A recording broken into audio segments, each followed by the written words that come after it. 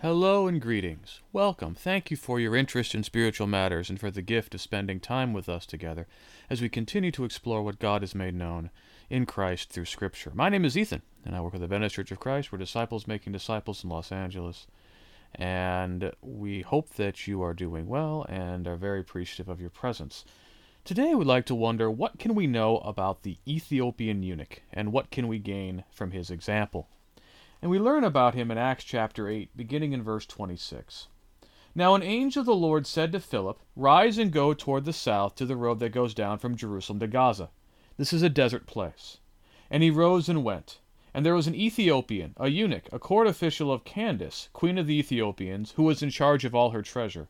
He had come to Jerusalem to worship, and was returning, seated in his chariot, and he was reading the prophet Isaiah. And the Spirit said to Philip, "Go over and join this chariot." So Philip ran to him and heard him reading Isaiah the prophet, and asked, "Do you understand what you are reading?" And he said, "How can I unless someone guides me?" And he invited Philip to come up and sit with him. Now the passage of the scripture that he was reading was this: "Like a sheep he was led to the slaughter, like a lamb before its shearer is silent, so he opens not his mouth. In his humiliation justice was denied him. Who can describe his generation? For his life is taken away from the earth." And the eunuch said to Philip, "About whom, I ask you, does the prophet say this? About himself or about someone else?" Then Philip opened his mouth, and beginning from this scripture, he told him the good news about Jesus. And as they were going along the road, they came to some water, and the eunuch said, "See, here is water. What prevents me from being baptized?" And he commanded the chariot to stop, and they both went down into the water, Philip and the eunuch, and he baptized him. And when they came up out of the water, the Spirit of the Lord carried Philip away, and the eunuch saw him no more, and went on his way rejoicing. But Philip found himself at Azotus, and as he passed through, he preached the gospel to all the towns until he came to Caesarea.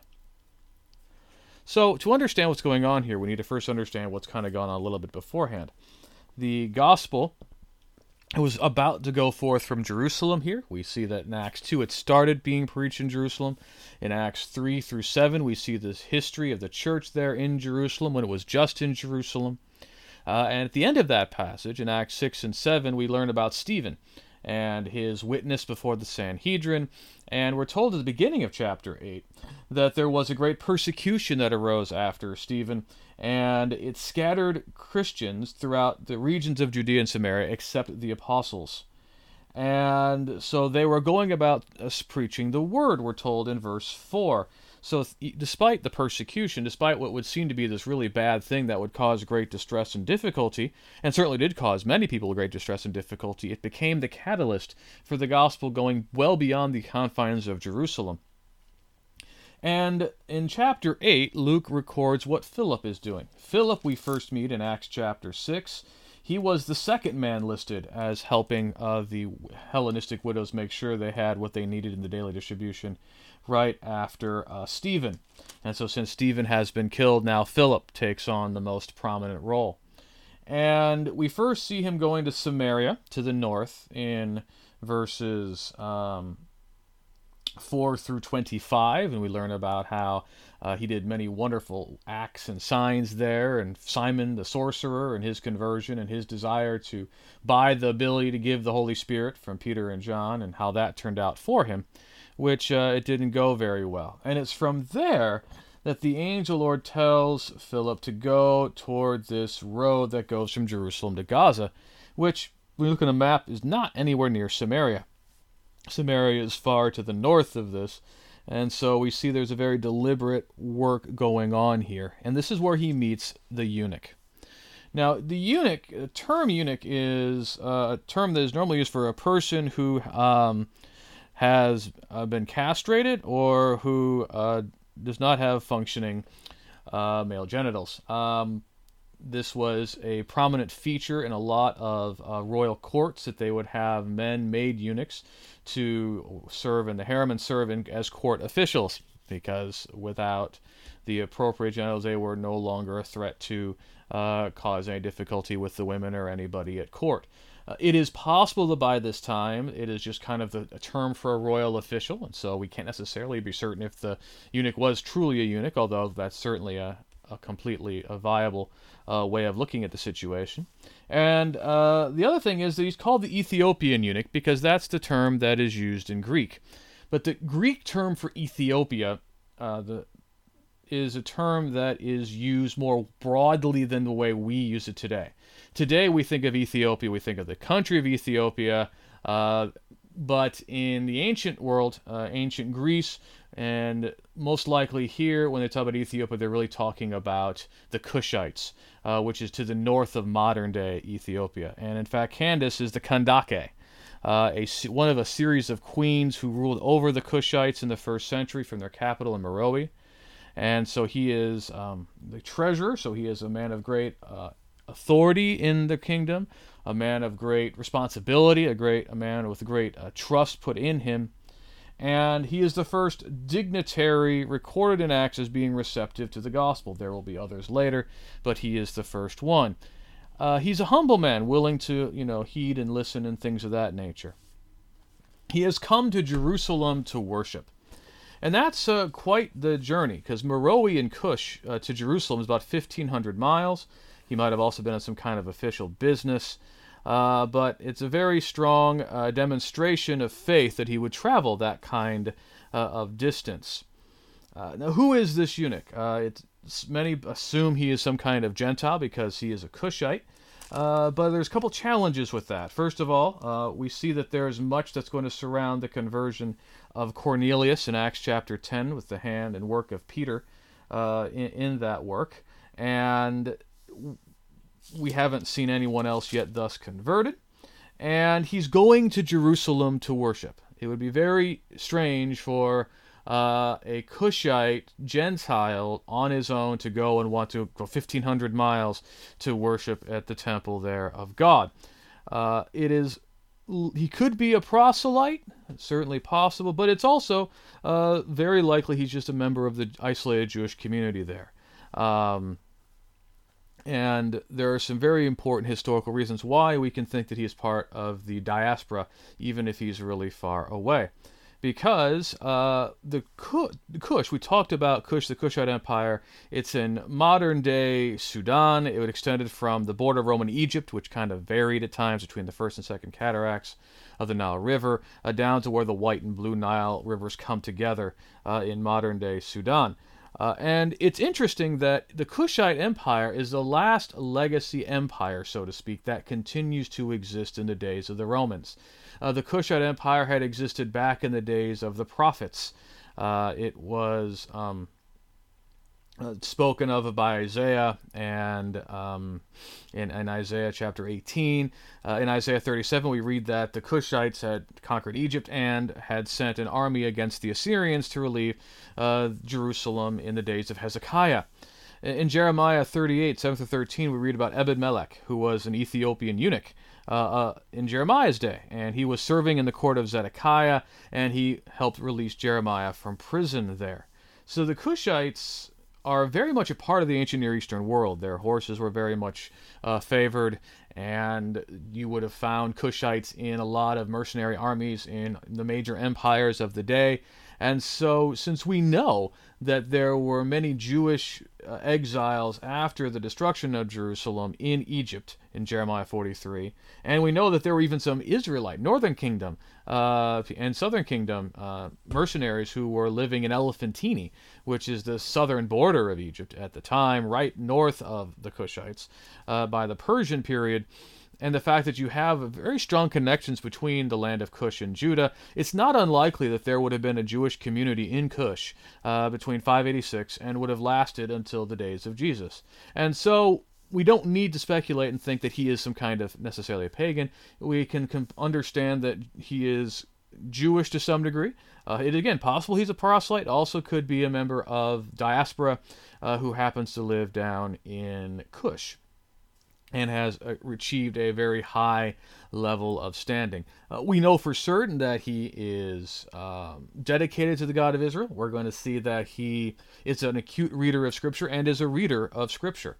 And that's pretty impressive. And so that's what we have to keep in mind as we consider what we learn about the Ethiopian eunuch.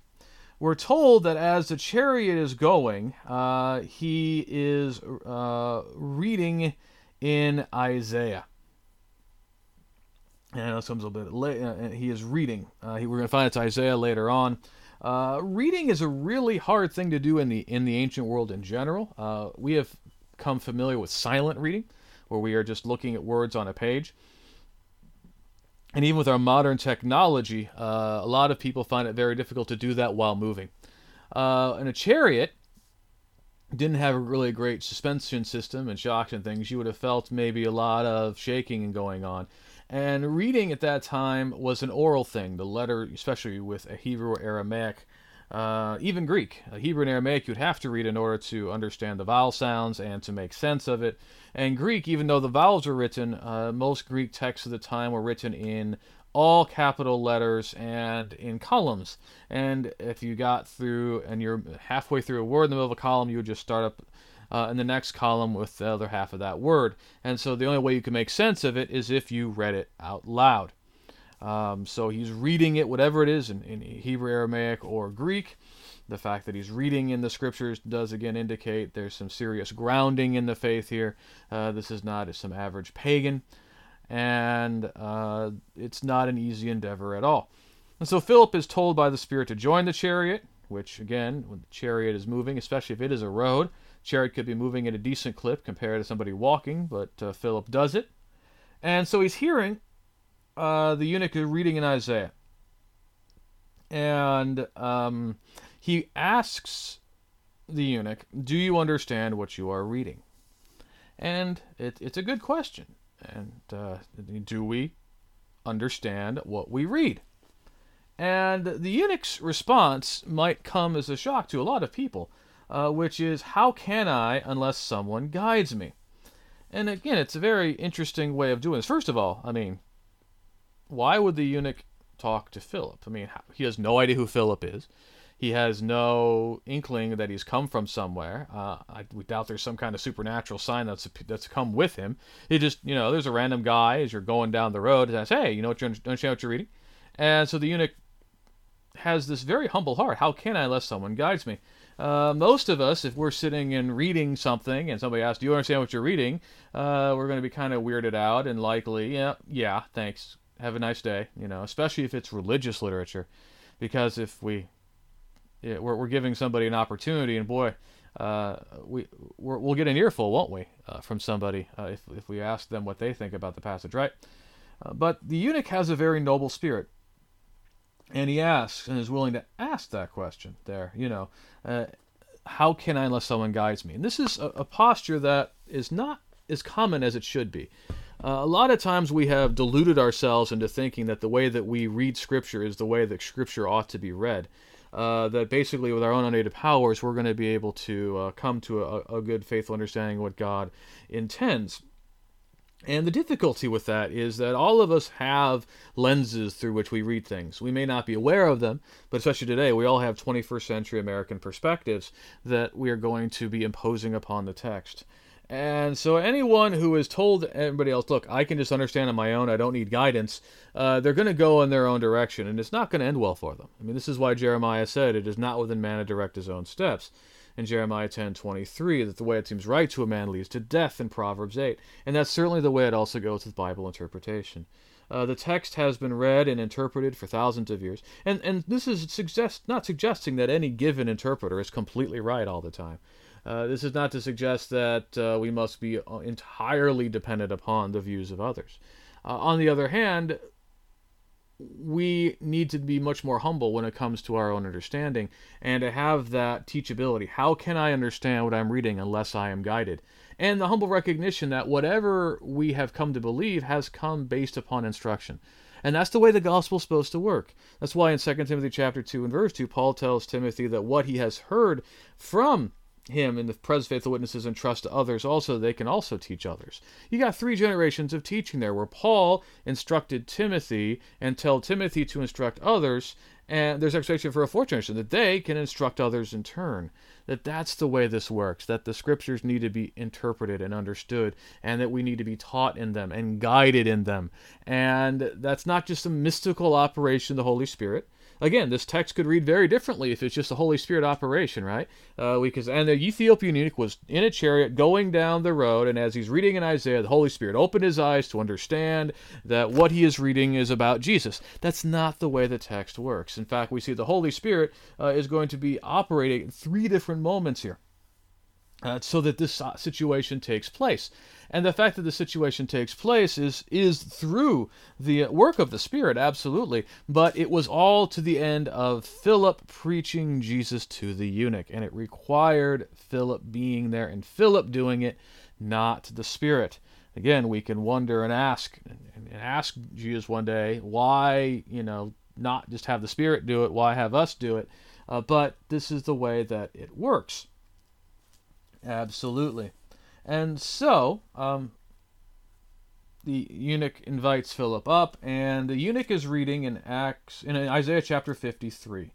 And he reads in verse 7 and 8. And he's got this very insightful question about it. About whom, I ask you, does the prophet say this? About himself or about someone else? It's a very interesting question. It's a very perceptive question. As Christians, we are so used to understanding Isaiah 53 in terms of Jesus that it can be hard for us to kind of set that aside for a minute and to wonder, okay, if we were living in the days just before Jesus, for instance, or we're like this eunuch who understands who God is, understands what God is trying to say through Isaiah, but does not understand who Jesus is, how would you understand that?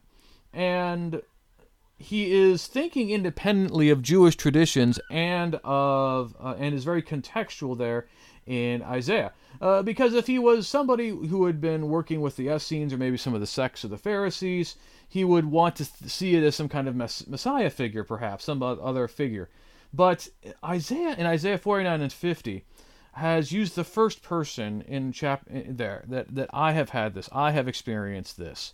And so when we see these servant passages, there's a lot of evidence here that he's definitely reading and definitely trying to understand. And it's not that he hasn't understood Isaiah. He's understood Isaiah perfectly well as best he can based upon his current level of understanding, based upon what the prophet has revealed without the full mystery being understood yet, which Philip is, of course, about to help him understand. And that's what Philip does. He starts here and preaches Jesus to him. And we don't know exactly the words that Philip spoke, but we know the substance of the message. That Philip would have spoken about the suffering of Jesus for our sins, that he was the Christ, the Son of God, the Son of Man, predicted throughout the Old Testament.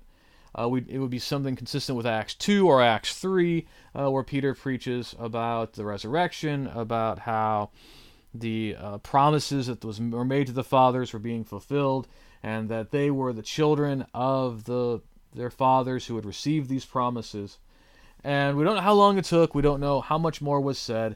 But there's some water as they go by, some kind of pool there of water, maybe some kind of oasis or something. And the eunuch asks, "See, here is water. What prevents me from being baptized?" And so we can see from that Philip, by necessity, has spoken about baptism as a response in faith.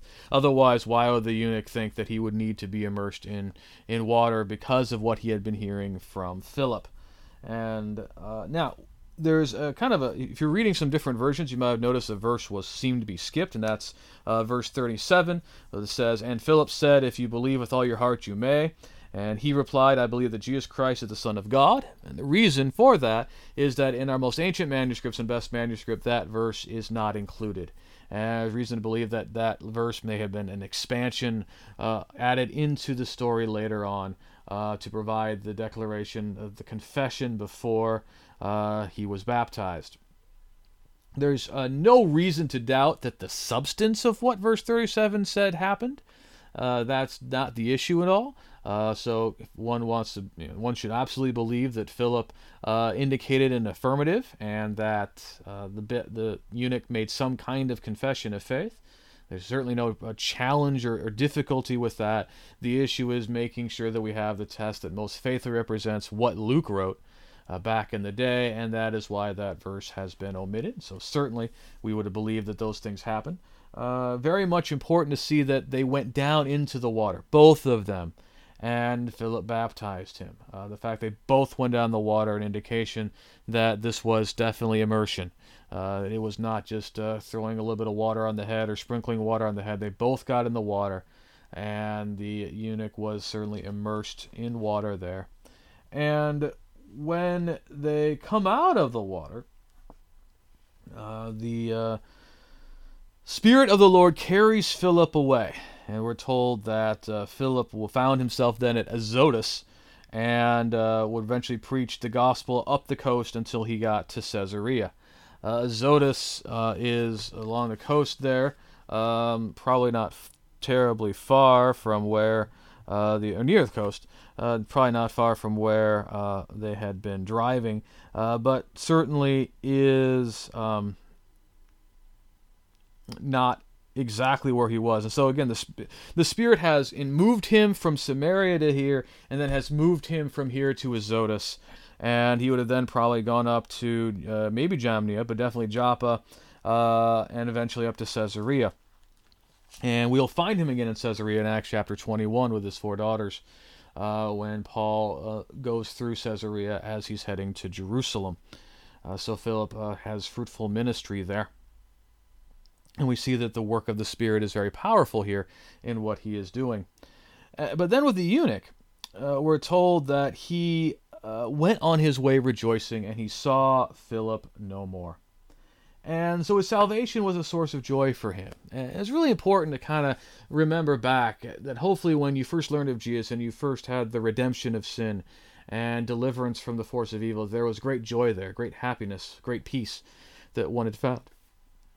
And that we should often rejoice in our salvation. Not just should be something that we do when we are first converted, like at the moment that the eunuch was, but that we also continually rejoice that we have salvation, that we're loved in Christ, and that we have the hope of the redemption and resurrection that we have in Jesus. And 1 Peter 1, 3-9, Peter wants to emphasize that joy and that hope that we have in the face of distress and trial. Sometimes that's what gets you through that distress and trial. Otherwise, it would be almost impossible to do so. And we can wonder what happened to the eunuch. We don't hear about him at all after this. We know nothing of him or nothing of the fruit of the work he would have done. We ostensibly believe he made it to Gaza and then sailed back down to the Red Sea and down to Cush, and went back to work and would have glorified Jesus there, would have told those that he had influence with about Jesus, might well have established the first church there in Meroe, that would have existed, and we're not sure. We don't have any reason to believe he would have received the Holy Spirit in a miraculous measure, because earlier in Acts chapter 8, Philip did not have the ability to give it in Samaria, wouldn't have had the ability to give it to the eunuch. But he was able to be saved, and one of those great opportunities in the resurrection will be to meet the eunuch, Lord willing, and that we can talk to him and find out what he did, and what he experienced, and the work that he accomplished. And that will be a very fascinating and interesting thing indeed. And so we see here the Ethiopian eunuch. We can see the story given here of how the gospel will go from Judea to Cush. We see a story of a conversion, the importance of baptism as the proper response to the gospel and story, and a wonderful example of faith and of a faithful Bible student who, when given the right understanding of the mystery of Jesus, becomes a faithful Christian and glorifies God in that role. And we do well to, like the eunuch, understand the Scriptures, to see that we need guidance in understanding those Scriptures, to understand how Jesus is the Christ, how he died for our sins, he is now exalted in heaven, that we would submit to the gospel as the eunuch did in baptism and share in salvation in Jesus, in the hope of the resurrection, and to spend eternal life with the eunuch, with Philip, in Jesus for all time. Let's go to God in prayer. Father, hallowed be your name. We're so thankful for the blessings of life and for you and your love and care and provision for us, your covenant loyalty you've displayed toward us, for Jesus and all that you've given us in him and his kingdom and his lordship. We are thankful for the Spirit and the Word. And we're thankful for one another, the material blessings you've given us, and every spiritual blessing we have in Jesus. At this time, we pray that you would heal those who are ill. You would provide comfort for those who are grieving, to provide for those who are in need, to preserve life where it is in danger. We pray your justice and righteousness would flow in our land. We're thankful for this example, Father, of the eunuch. We are thankful that he was willing to listen and to hear the preaching of Philip. We pray, Father, that we also would seek to be guided in our understanding, that we would come to better understanding your purposes and be instructed faithfully in your ways. We pray, Father, that we would be perceptive readers of your scriptures and ask the right questions and seek to understand what you have made known in ways that glorify you. And we pray that we would also prove faithful to the gospel, to commit to you, to be baptized, to serve you faithfully, and to obtain the resurrection of life. And you will look so forward to that day of resurrection in Jesus. And it's in his name that we pray. Amen. Again, so glad that you've joined us. Love to hear your thoughts about what we can know about the eunuch and what we can gain from his example. Please subscribe to us where you found us. Please reach out to us in the comments. You can also find us at our website at VeniceChurchOfChrist.org, and we're also on social media on Facebook, Instagram, and Twitter. We again thank you, and may the Lord bless and keep you until we're able to meet again.